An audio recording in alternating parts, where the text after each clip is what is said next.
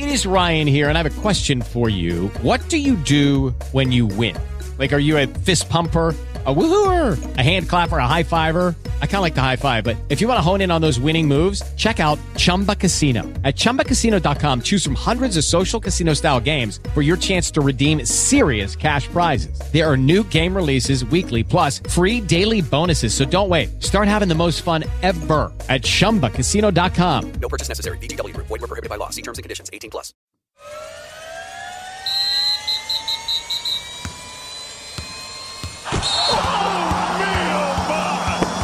This is the Detroit Sports Podcast Network. Oh my God!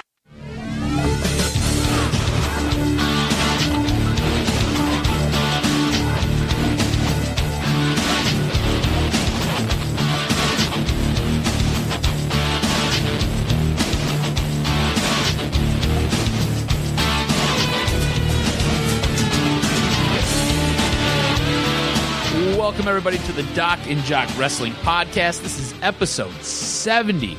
On today's show, we give you a little insight into what's going on with Jay White. He's the new IWGP champion over in New Japan. A Perfect 10 asks for his release from WWE. We've got the inside scoop on what's going on there. Also, possible retirement match for this Olympic athlete. Of course, we're going to review Raw and SmackDown, as well as get you caught up on what took place at the Elimination Chamber and who won, calling the card this week. Doing the show with me, as always, he's the one, he's the only. I can't wait to hear what music he comes into. He is the Doc, John Macaroon. What's up, cuz?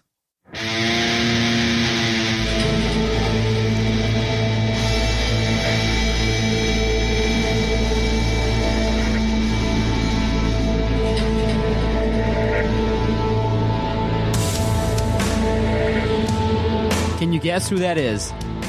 Is that Ciampa's music? Aleister Black. Is Very it Aleister close. Black? Welcome, cuz. I'm looking forward to this conversation. Lots of interesting news and notes on Raw and SmackDown and the world of wrestling. With each week, like you said, some new wrestlers are requesting their release, and you can sense that the roster is kind of bloated, and you're realizing now that anytime someone new comes up, you got to make your mark. And Aleister Black's entrance is really cool. It grabs your attention. It really does. Side note, I was at work earlier this morning, and CM Punk's theme song came on, and I was like, oh, CM Punk, his return has been confirmed. Got me excited for a quick minute. Also, programming note, I will be out of the country next week and the following week, so doing the show will be John and special guest. Yes. Yeah, we're gonna leave them unnamed right now. So It'll I'll be be a fun missing time. 2 weeks. I'll be missing the Fastlane preview. I will be back for the Fastlane results The recap. and review, but we'll have somebody guest pick for me as long as it's all on the up and up and nobody's sabotaging me. We'll do all of that. Speaking of up and ups and pay-per-views here, let's get into the Elimination Chamber and let's go over some quick results. We opened with another awesome Buddy Murphy match. He retained over Tozawa. I thought this was a really good match. I have no idea why these guys are relegated to the kickoff show. And on top of all that, you cut backstage during their match to show this New Day vignette while this match is going on. Total disrespect for these guys. I just don't understand it. These guys need to be moved up the card. There are other guys and other matches you could have put in this spot, yet you choose not to. 100%. That's one thing I think that could be improved in the production value is stop going away to vignettes during matches. I mean, people do pay attention to the pre-show, and guys like Buddy Murphy and Tozawa are putting together quality matches. Let's feature them a little bit more, and they're just not doing it. This was probably the second best match on this entire card, and they don't get the respect they deserve. Sasha Banks started the match. Sasha Banks and Bayley started the match against Mandy Rose and Sonya, and much to my surprise, these were the last two teams in the Elimination Chamber. Now, they were fighting for the new WWE Women's Tag Team belts. In the end, Sasha forces a tap out and eliminates Mandy and Sonya. Thus, your new WWE Women's Tag Team Champions are Sasha and Bayley. I thought this was the right call. I thought this was the right move. These two women have been in it since day one. They've been underutilized on Raw. They have been underutilized just basically since they've been called up from NXT.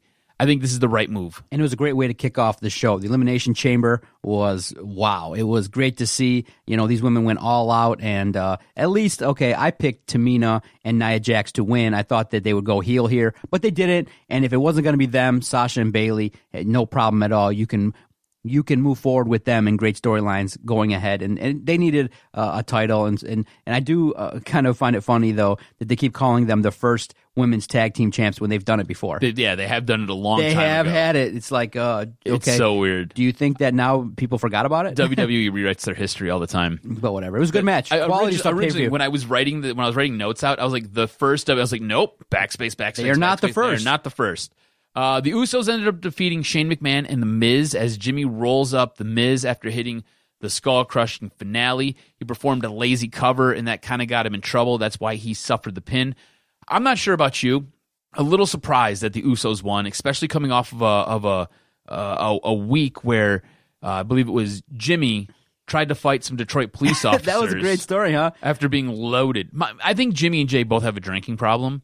Because they have both been in numerous issues. I think wrestlers in general sometimes have drinking problems because it's like you're in a carnival and it just sometimes it's really tough. It's the best way to describe it. Yeah, you're traveling all over the world, and one day you're in Cleveland, next day in Toledo, and you basically got to wrestle 6 days a week, and it's just it can grind on you. And two, when people talk about stories, when you have these wrestlers go out on the road or they're on radio shows or podcasts, what do they talk about? Legendary drinking tales. Yeah.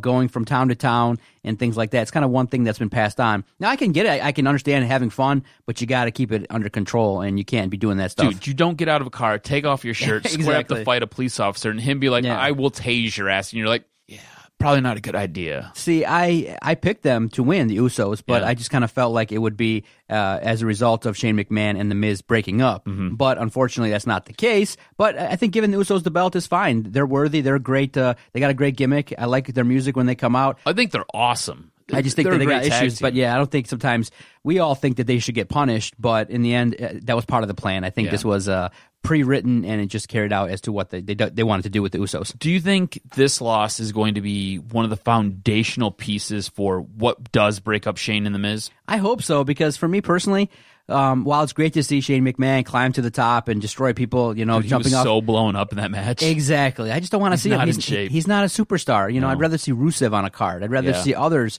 involved in the mix, the B team, others like the Revival. I'd rather see other people involved in these matches, and they're giving time to the McMahon family again. It's funny that you say Rusev. I think Rusev and The Miz would be a great tag team. Yeah. I think they'd be awesome to watch. Exactly. I think it'd be great. Finn Balor ends up outlasting both Bobby Lashley and Leo Rush to win the Intercontinental Championship. Now, this is his first belt since he lost the WWE Universal Championship back when I think he had it for just one day, had it for less than 24 hours, had to relinquish it because he tore his labrum in his shoulder. Now, towards the end of this match, Rush tags himself in as Lashley's going for his finisher. And this is the whole thing that led to Bobby Lashley losing his belt. At the very, very end of the match, Lashley obliterates Rush. Now, going into Monday Night Raw, I thought this was the end of this relationship. Apparently, it was not. We'll discuss that when we get to Monday Night Raw. But congrats for Finn for pulling a great win. Well-deserved, I think, going into WrestleMania. Finn Balor with a title, having a match at WrestleMania will be awesome. Absolutely. Now, this is probably one of the bigger highlights of the evening, right? We had a lot of really good matches in this show. Overall, I think it was a very good pay-per-view. Ronda Rousey taps out Ruby Riott. This happens rather quickly. The whole time Charlotte's looking on from the sideline. Charlotte gets into the ring with Rousey, and they start jawing with each other, going back and forth. Enter Becky Lynch, who comes hobbling in on crutches. So the man limps into the ringside area on her crutches. She then joins the two in the ring as the crowd just explodes with Becky chants. Lynch then takes out her frustration on Charlotte Flair and beats the shit out of her with her crutch. Just works her over. The whole time, Ronda Rousey is just watching mouth agape, just like, what the hell's going on? In the end, Ronda grabs a crutch and is getting ready to go work over Charlotte Flair. This is when Becky blasts her in the back, and the man continues to unload on both of them until she's escorted out of the arena. Now, if you watch this take place, there were some absolutely brutal shots. Ronda got hit in the head with the crutch. You could see the crutch bend around her skull. You could see it with Charlotte, where she put up her arm to block the crutch, and the crutch just forms around her arm, and you could just see the bruises up and down her arm and on her shoulder. There was quite a bit of real blood, like not them cutting themselves or blading. It was legit from getting hit with these crutch shots. So Becky really fucked them up. Yeah. Like, really fucked them up. I thought this was awesome. It was great. It takes a lot as a competitor to really trust your other competitor. You got to give them your body. And Ronda and Charlotte both gave Becky their body. Now, the attack post-match, as you're describing it, awesome. Yes, it definitely hypes up the match for WrestleMania, however it's going to play out. But for me, I look at it from a different tone in that I was disappointed in that you have Ruby Riott, who you've elevated, and then you squashed her at a pay-per-view and don't let her. Basically, she took bumps for Ronda Rousey. Yep. And I'm sitting there going, this is Ruby Riott. I think she has an opportunity to be a legit star and have a good match. 2 days in a row. Yeah. 2 days in a row. Because they came back on Monday and they repeated it just quicker this time. So it was stupid. I just found it distasteful a little bit because I think Ruby Riott is a contender, and you don't have to have her win, but you don't have to get squashed. And that's the part I say, well, okay, Ronda Rousey, fine, she's doing her thing, and I like the fact that she's in the mix now with these two other women, but I just think that, unfortunately for Ronda Rousey, I would have liked her to be a little bit more elevated in terms of her place, and it just feels like it's Becky Lynch, Charlotte Flair, and then Ronda Rousey in the mix, and it shouldn't be that way with where Ronda Rousey is, and it's because of the fact she can't do a promo, and she has botches in her matches. Unfortunately, her matches are great, they're aggressive. It's interesting because she's a newbie, but at this point in time, you don't judge her against herself, you judge her against the best, and her compared to Charlotte Flair, wrestling-wise, is no comparison. Absolutely. And going back to Ruby Riott, Ruby Riott's one of those performers, one of those superstars where if you had a secondary women's title, she legitimately could deserve hold something. that. Yeah, exactly. Like, she is good enough. She's great in the ring. She cuts an awesome promo. She's got an awesome look, and yet she's fodder for Ronda.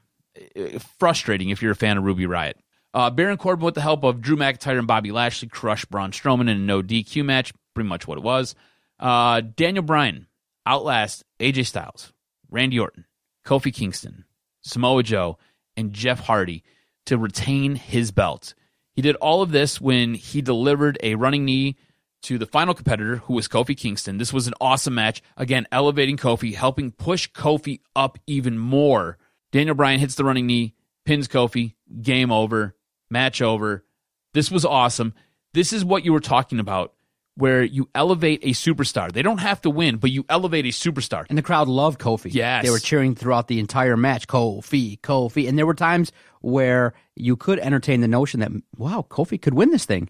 It was amazing to see. And he went all out, jumped off the glass there. It was sweet. He did a great job. He was awesome. Like you were saying, guy doesn't have to win. But this right here, this is great because this sets up a storyline now for Fastlane. Originally, Daniel Bryan had no idea what direction he was going in with his character. He had no idea who he was going to face.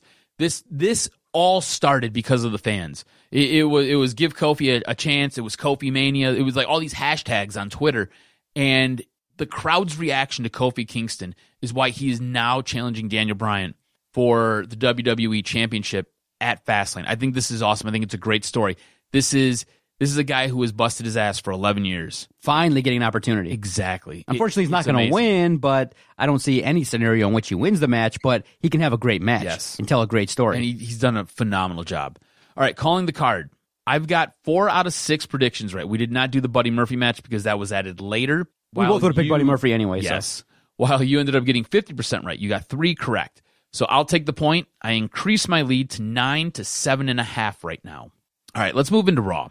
So Raw was a little bit weird, and there was a lot of new talent brought up from NXT. And it was announced by Triple H, just kind of, okay, here they are. With their belts, too. Yeah. Like this seems really weird, seems really disjointed, and the crowd that they did all this with is not the crowd that you introduce new people from NXT Lafayette, Louisiana is a terrible, probably the worst crowd of the year. Well, I don't want to say they're the worst. You're right. They might be the worst crowd of the year because of this Raw. It's a post-pay-per-view. You got these new guys coming out, these guys are legendary. When they announced that DIY's coming out there to have a match, and you realize against the Revival, they should have been up and cheering the entire match. Is like these guys were nowhere near but you the level of fan that you wanted for these guys. You are you're a smart, right? You're a smart mark. You know what's going on. You watch all of this stuff. You read about this stuff. You go sit down on the toilet and get lost for 30 minutes because you end up reading an article that Meltzer put out there or that somebody else put out there, Ryan Satin put out there. You're a smart mark. That fan base in Lafayette, Louisiana, they're there to see guys that you see regularly. Finn Balor. Right. If you watched who they pop for, it was the guys that they're already invested in those storylines because they show up every single week. Now, when Aleister Black comes out, or Johnny Gargano, or Tommaso Ciampa, whoever, Ricochet comes out, we're like, oh, hell yeah, this is going to be awesome, right? Because we know what they can do because we've seen them on NXT. That was the wrong crowd to introduce these guys to. That it was what this was we need bodies. We need bodies, and our ratings are bad. Our ratings are so bad. We need to push people. We need to bring up some NXT guys and get them on TV. We need to boost our ratings by any means necessary. Right or wrong move? Wrong move. Absolutely wrong move. Tell me why these new guys from NXT are getting to go out there and have matches when you've got guys. Hey, you said you were calling up EC3. Where has he been? What has Heavy Machinery been doing besides dancing around at the top of the stage? Where are all these other teams? Lars Sullivan, I know he's having a mental breakdown somewhere, but what the hell? Like, where are these guys that you brought up roughly a month ago that haven't seen the inside of the ring? Yet, you're going to bring up 4 new guys? I just would have brought up Ricochet. That's it. That guy's ready. Right. Ricochet's ready to be a star. The others could have just stayed in NXT because those guys were deserving of vignettes, who these guys are, highlight packages. And one thing I was thinking about as I was reading... these 4 guys get to wrestle back-to-back nights. Yeah, and I was thinking, too, is that, they have... WWE, one thing that is definitely supremely above everybody else is they have so many followers across their various social media platforms. You don't have to have everything aired on TV. No. Dude, Aleister Black can do a vignette on WWE Twitter, on YouTube, and a lot of people are going to see it. And I think you can use those avenues to get these guys over. You don't think Johnny Gargano and Tommaso Ciampa could have a video and say DIY's coming and 1 million people could see it across their various social media platforms, YouTube, Twitter, the network. The way it was promoted, poor, which it wasn't. Just Triple H droning on and on and on and honestly, the only way I knew that Gargano and Ciampa were wrestling because I was in the middle of getting stuff ready for my next day at work, right? Yeah. The only way I knew about it is you sent me a text. You said, interesting open to Raw. And I said, what's going on? Is it shit? And you said, no, DIY is going to face the Revival tonight. And I was like, Johnny Wrestling and Tommaso Ciampa? And you were like, yeah. And I was like, the fuck? What? Yeah. Like, I had to stop everything I was doing and go run and turn it on real quick. Yeah. Just to kind of pick up where everything was at because I was going to watch it all off of my DVR. But I had to run and I had to go pick up in the middle of what was going on because I was like, what the hell is happening? There was no promotion. Nothing. Just these guys were thrust into matches. It was... And on top of it, it was poor booking. Like, you're doing it in front of a crowd that doesn't know who these guys are. Not even clapping. Doesn't even care who these guys are. That's the worst part. Like, they gave 0 pisses about who any of these dudes were, right? And these guys, you and I both know, all 4 of these guys are freaking awesome. Yet that crowd had no clue who they were. There was no promotion for any of this. They got thrust into matches with guys, and half the time the matches made no sense. Like, what are we fighting for? When you put a wrestling match together, there's a few things that make a really good wrestling match. Let's go over them really, really quickly, because I think WWE has forgot. Generally, you need a good guy, and you need a bad guy. That's how this works, okay? You then have to be fighting for something or over something, okay? Generally, the good guy will feel disrespected by the bad guy, or the bad guy will have a championship, and the good guy wants it. Okay, that's generally how this works. There's a reason for this conflict. Not, oh, hey, I showed up on Raw tonight, and I'm going to get paired with Finn Balor, and me and Finn Balor are going to go take on Bobby Lashley and Lio Rush. Yeah, the same Lio Rush that Bobby Lashley just obliterated the night before. Please explain to me why these two are a tag team tonight, and then Balor and Ricochet, how they're just buddies. Now, mind you, they did a great job wrestling together. They played off each other incredibly well. I think they're both pros. That's why.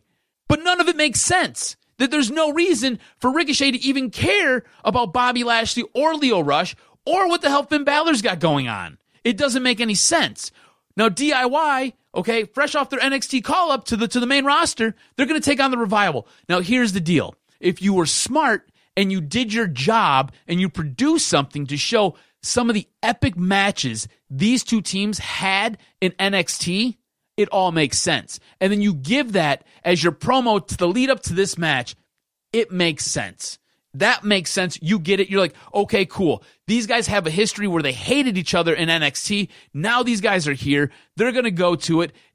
Awesome. But you have to, like, honestly, and it's not one of those ones where it's like a 3-minute vignette or clip. No. You need like a good 5 to 7 minutes to show the history between these two teams because it was so freaking incredible in NXT. Some of the best NXT matches were between these two goddamn teams, yet WWE can't figure it out. Now, Aleister Black, who the hell's Aleister Black? Who? Does anybody know who Aleister Black is? Unless you watch NXT, you don't know. Unless you pay attention to all the other stuff that goes on with wrestling, you have no idea who Aleister Black is. Why is he fighting Elias? Exactly. Why? They're kind of similar, and they've had battles in NXT. But why? They know each other. They're familiar. Okay, so like, hey, cool. You like Phil, your buddy Phil, right? I know Phil. Okay, I've met Phil like 3 times. Never really hung out with Phil, but I know of Phil. Okay. Does that make for a compelling reason for me to go fight Phil? Because I know he exists. Well, here's exactly. And it doesn't. What we're trying to say is, besides Ricochet, because Balor and Ricochet defeated Lashley and Rush, you have DIY defeat the Revival, who are the tag champs, which lowers them. Yes. And then you have Aleister Black going over on Elias, which you realize, okay, I think the thing that, from the perspective of the guys that are already on the roster, why are you putting over guys from NXT so fast? Yeah. It's unfortunate in that sense. Where the hell is EC3? Why can't he get a match? Exactly. Like, you got these guys coming up. No, look, nothing against any of these guys, because I think they're all incredible. I think they're all freaking awesome, okay? Where are the guys that you promised us months ago? What's the one chick who does absolutely nothing, but she comes out and interrupts everybody's match? Lacey Evans. Yes, her. Thank you. She's now going to be a manager, maybe? Exactly. What is she doing? Exactly. Nobody knows. She was in the Women's Royal Rumble. She did a very good job. I thought she competed very well. A couple botches, but it's what it is. No big deal. Nobody's perfect in those matches anyways. All right? Why isn't she wrestling? You have a very thin roster for the women. Why isn't she wrestling? You can give the women 1 match per hour if you really wanted to. There's nothing that says they only get 1 match a night. You can give them 2 matches every single episode of Raw and every single episode of SmackDown. It's okay. They generally do a good enough job. They're not horrible. They're actually really, really good. Sometimes your women are better than some of your men that you promote and you push. Raw felt weird. Raw was different. It felt like it was just very rushed. It felt like it was a try to get a ratings boost, and it fell flat. Very flat. Desperate. It seemed desperate, and it wasn't done right, and at the expense of guys on the roster, because how do teams like the B team or, other tag teams don't get time on WWE? And look, you got Kurt Hawkins, you got Zack Ryder. They need a push. Yeah. I just think that the way that they're underutilized, I just see more people requesting their release. They can't be that happy. Yeah. And exactly, you don't have EC3 on the show. Okay. When you have them on 2 weeks and then one week off is weird. Look, let me ask you this, okay? I'm a huge EC3 fan, so I'm a little bit biased here. Yeah, but does the guy not have the look? Yeah, in terms of character development. Does he not look like he's built like a freaking superhero? Yeah, he's got a good look. Is the guy not great on the stick? I wouldn't know that based on what they've showed us. Right. Here's the thing. He's awesome with a promo. You guys get a chance, go look up anything he did when he was in Impact. Exactly. It was freaking amazing. He never gets flustered. He never flubs the line. And if he does flub the line, he just rolls right on with it and you don't even know. Exactly. He is awesome. His in-ring work. So if we're going to make John Cena's in-ring work, what do you want to make? You want to make it average? Yeah. Make it middle of the road? He is better than John Cena in-ring, okay? The guy has moves. The guy can work around a ring. He can do stuff. He's not Seth Rollins. Very few guys in WWE are Seth Rollins, okay? But he's not horrible. He's not a guy who's going to bring down a match or make it less than what it is. Pick your worst wrestler. He's not that guy. Pick the guy who you do not like to watch. He's not that guy. He's got the look. He's got the build. He's got the charisma. Let the guy go out there and work. It just doesn't make sense. Why is he in the back doing vignettes with Dana Brooke? Like, Dana Brooke could go on a milk cart and nobody cares to find her. There could be $100 billion reward. Nobody gives a shit. It makes no sense the way they book some of these guys. It felt very rushed and horrible. Now, SmackDown, on the other hand, it seemed like a more conducive show. It seemed like it had a little bit of a flow to it. Like they thought some things out. They're like, oh, cool, we screwed up Raw. Let's not screw up SmackDown. Is really what it felt like. Your first match of the night was pretty solid. It was Aleister Black. He ended up beating up Andrade. Now, these two have a history in NXT. Aleister Black took the NXT championship off of Andrade before Andrade came up to the main roster. So this was awesome. This was a back and forth matchup. It was quick. It was solid opening. Pace. Yeah, very good. It was awesome. And Aleister Black caught Andrade with a black mass out of nowhere, which is his finish. He just kicked him right in the face. Honestly, whoa, what just happened? Exactly. He was knocked out. Next, you got a good match between Tommaso Ciampa and Johnny Gargano when they took on The Bar. Now, you had a little background in this match because Ciampa and Gargano are in the back, and then The Bar comes up and starts talking shit. Exactly. And it's like, okay, cool. You've got your story, right? You've got two guys who are coming from NXT, and now The Bar are like, what are you guys doing here? Nobody cares about you. Get out of here. Now, I think Cesaro could have did a better job selling some of this build, but it's what it was. In the end, you get a decent match. The new guys get the win. It's what it is. Did you think it was weird that the new guys had to sell almost the entire match? Yeah, I think that, I don't know how you get new guys over when they're selling the entire match. The idea is, though, you have to put over The Bar, too, that they're talented, that you don't just walk in and handle your business. So, sometimes in matches, you got to get over, and sometimes The Bar had to get their stuff over, but they end up losing the match. But you're going to have a fluke win, right? That's what that was. It was a fluke win. It was a fluke roll-up win by Ciampa on Cesaro. So you're going to have a fluke win. Why did these guys have to, I think it was like a 20-minute match.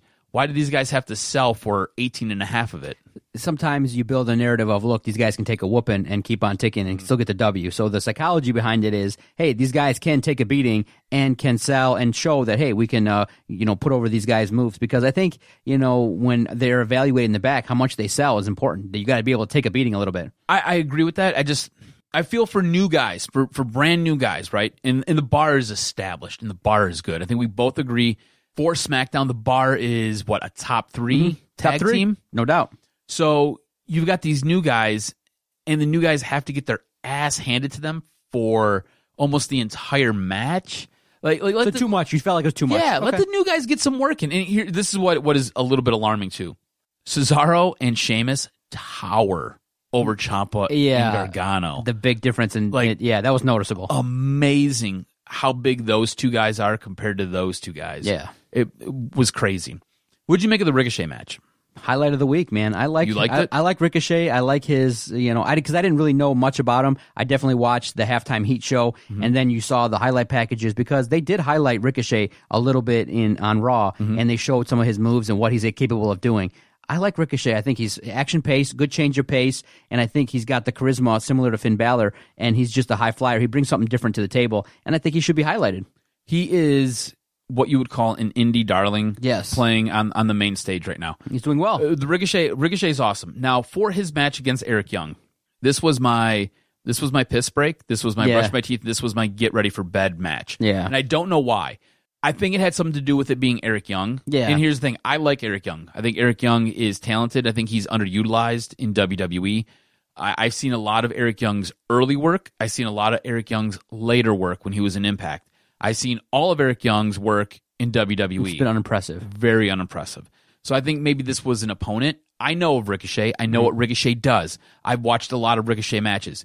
For me, I was like, not really invested here. Right. And I don't know, again, the only thing I can point to is it was Eric Young. Right. And I feel bad about that, but that's what it was. Kofi Mania is very, very real. It's a very, very real thing. He's now over. He's so over right now. You better take advantage of it. He ended up winning the 6-man tag match. That was the main event. Kofi ended up pinning Daniel Bryan. So now, like we'd mentioned before, he's going to get his shot at Fastlane for the WWE title. I think it's the right move. I think it's the absolute right move. And when we get to news and notes, I'm going to give you a little insight of what's going on here and why. Overall, I think SmackDown was the better show. By far. Okay, we agree. So 46 to 27.5 and a no credit. Overall, I love the no credit. So SmackDown dominates yet again. Match of the week. Couple really good ones this week. As bad as Raw was and as bad as Raw was put together, the DIY versus the Revival match was very, very good. as well as on SmackDown, you had the Aleister Black versus Andrade match. Both very, very good. For me, it's one of those two matches. You can pick which one you want to watch.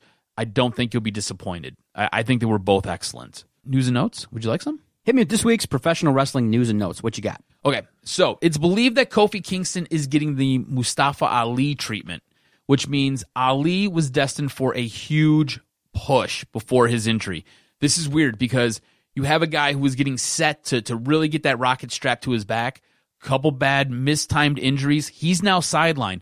Kofi picks up the ball, runs with it, and he's running super hard with it right now. Luck factor, baby. Yeah, this is nuts. Right now, it's not believed that Daniel Bryan has a match for WrestleMania 35, which is weird. It's believed that Kofi and Daniel are going to take place at Fastlane. It's believed that this will carry over to WrestleMania. So you're going to get an extended storyline with Kofi and Daniel Bryan.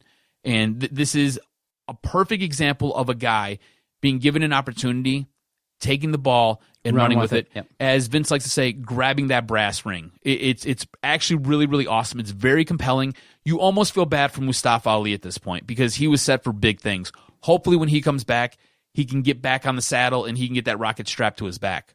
WWE is considering a retirement match at WrestleMania 35 for Kurt Angle. This comes from SE Scoops. They're generally pretty reliable when it comes to different news and reports and rumors. Lana and Rusev are now on YouTube. They're YouTube stars as they have started making videos for the largest video database, so you guys can go check those out if you're interested. According to Wrestling Inc., WWE is reportedly pitched an invasion angle to the Young Bucks. So when the Young Bucks contract was coming up with New Japan, they were debating on whether or not they're going to go with AEW, which we all knew they were, or they were going to go to WWE, and WWE was like, here's truckloads of money. Come over here. The report is it was going to be an invasion angle similar to NWO taking over WCW, which I think would have been interesting. I don't know how it would have worked, though. I don't know if that would actually work. They probably would have lost DIY week 3. Yeah. 50-50 booking for everybody. So the hottest news over the weekend, and me and you were going back and forth on texting over all this. Corey Graves, who's getting a divorce from his wife, it's being reported that he cheated on her with Carmella, and that's the reason for the breakup. His wife took to Facebook and Instagram to post the details of this. And I believe since then the post has been pulled down as of Saturday night. In the Elimination Chamber, when Carmella got into the match, everybody started chanting Corey Graves. So it's out there. Everybody knows. I guess good for Corey. I mean, way to screw your family up. He's got like 4 kids with this woman who sacrificed. Now, Corey took some heat because his ex was posting. But now, similar to situations where we got to wait until all the news comes out, it was reported that they have been separated for 6 months before this started happening. But, the wife is very disgruntled and she's unhappy, and she shared text messages in which, Corey was sending things like, hey, take this stuff down or WWE's going to sue. But in the end, you realize that, Corey Graves and his relationship with Carmella was not going to play over with the ex. And it's very unfortunate because she stood by Corey as he struggled with concussions and things like that. But it was an alcohol or a drug problem as well. Exactly. She stood by him. And, you realize that maybe she shouldn't have took it to that level to post it publicly. But in the end, Corey Graves, I think, will survive it. He's talented. And in the end, I don't think WWE really cares that the wrestlers and the talent, hook up and things like that, as long as it's professional. Because, look, obviously, Triple H and Stephanie, when the big boss did it, there's no real moral high ground that they can take. You know how many chicks Vince has banged? Exactly. There's no moral high ground they're going to take. Yeah, it's what it is. It's incestual. 1 or 2 day social media fun fodder, and that's it. You mentioned it. You're on the road 6 days a week with these people. Exactly. Right? You're going to hook up. Yes. It's what's going to happen. You put attractive men and attractive women together. It's like, what is it, Temptation Island? You ever watch that after SmackDown? Exactly. It's what's going to happen. You're going to bang. The worst post was... I could never go on one of those. I ended up banging everybody. Corey Graves' ex posted a happy birthday message that Carmella sent to her daughter. So I was like, heck no. That's kind of messed up. It's kind of messed up. So the Perfect 10, Ty Dillinger, has asked for his release from WWE. Good for him. It makes Good sense. for him. He was underutilized. Totally. It was one of those weird things where people are saying, yeah, he kind of was meant to be enhancement talent, but his Perfect 10 gimmick got over, and then they just totally botched it. Yep. So Jay White, mentioned him at the opening of the show. He's the current IWGP champion in New Japan. Now, it's reported that he's getting the Kenny Omega treatment. So similar to Kofi Kingston, right? Kofi Kingston steps into the place of Mustafa Ali, grabs the ball, runs with it.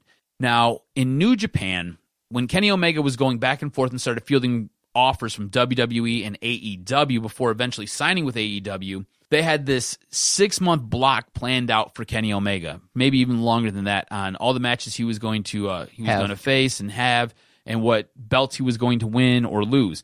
The way New Japan does things, they do long-term booking, unlike WWE where it changes every single week.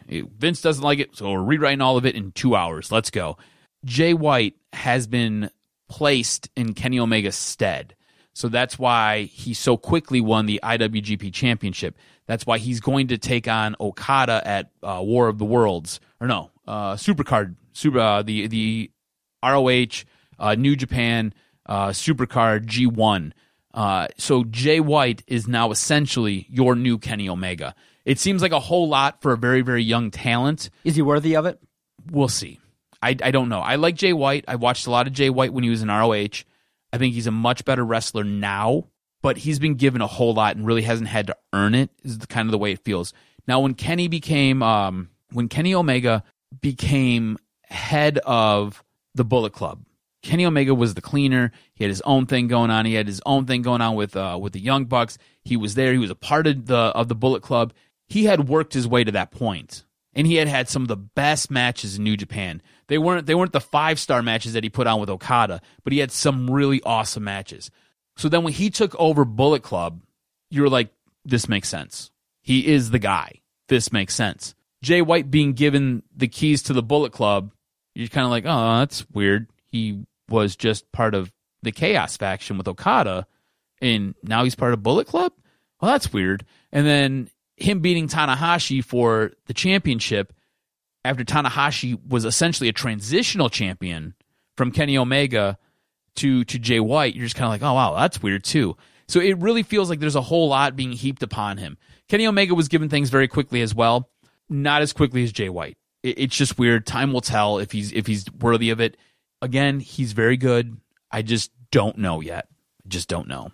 That's Great recap. Great recap, man. Enjoy your time in Brazil. I look forward to catching up with you after Fastlane, where a lot of information will come out as to what WrestleMania will look like. So you'll miss Fastlane, but that's usually a transitional pay-per-view. Nothing major typically happens after Fastlane, but it should be a decent pay-per-view. And so enjoy your trip. We'll come back and maybe look out for some of those Brazilian independent wrestling leagues and see if anything's out there. I'll see what's up over there. See if they got anybody. You know what? I've got a brother-in-law who he likes wrestling. Yeah, cool. Yeah.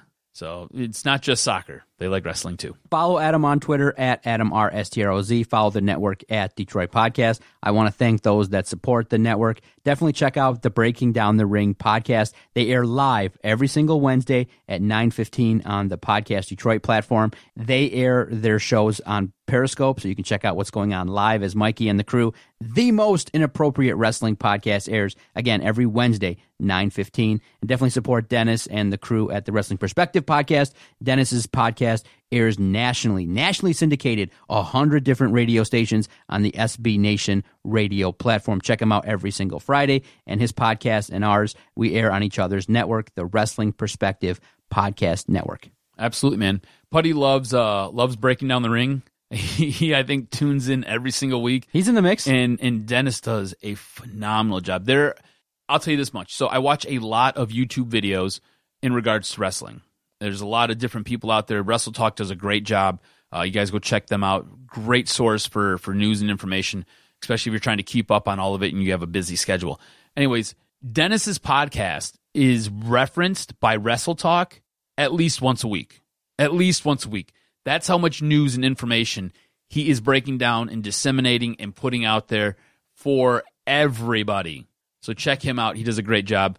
Mikey, again, most inappropriate podcast ever. Check out DetroitSportsPodcast.com. We air Dennis's podcast. We've got interviews with Sami Callihan from Impact. Ring of Honor World Champion Matt Taven is on there too. So definitely check us out. We work together, and Dennis is a great guy. At Dennis77Farrell. We'll talk to everybody next week on the Doc and Jock Wrestling Podcast. Oh my God!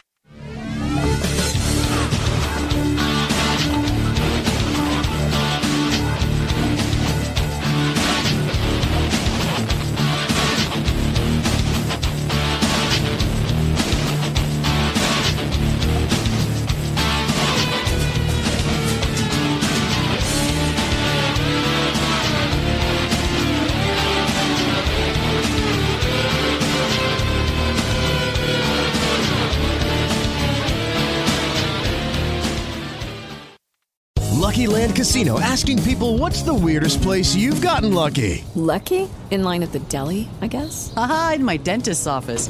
More than once, actually. Do I have to say? Yes, you do. In the car before my kids' PTA meeting. Really? Yes. Excuse me, what's the weirdest place you've gotten lucky? I never win and tell. Well, there you have it. You can get lucky anywhere, playing at LuckyLandSlots.com. Play for free right now. Are you feeling lucky? No purchase necessary. Void where prohibited by law. 18 plus. Terms and conditions apply. See website for details.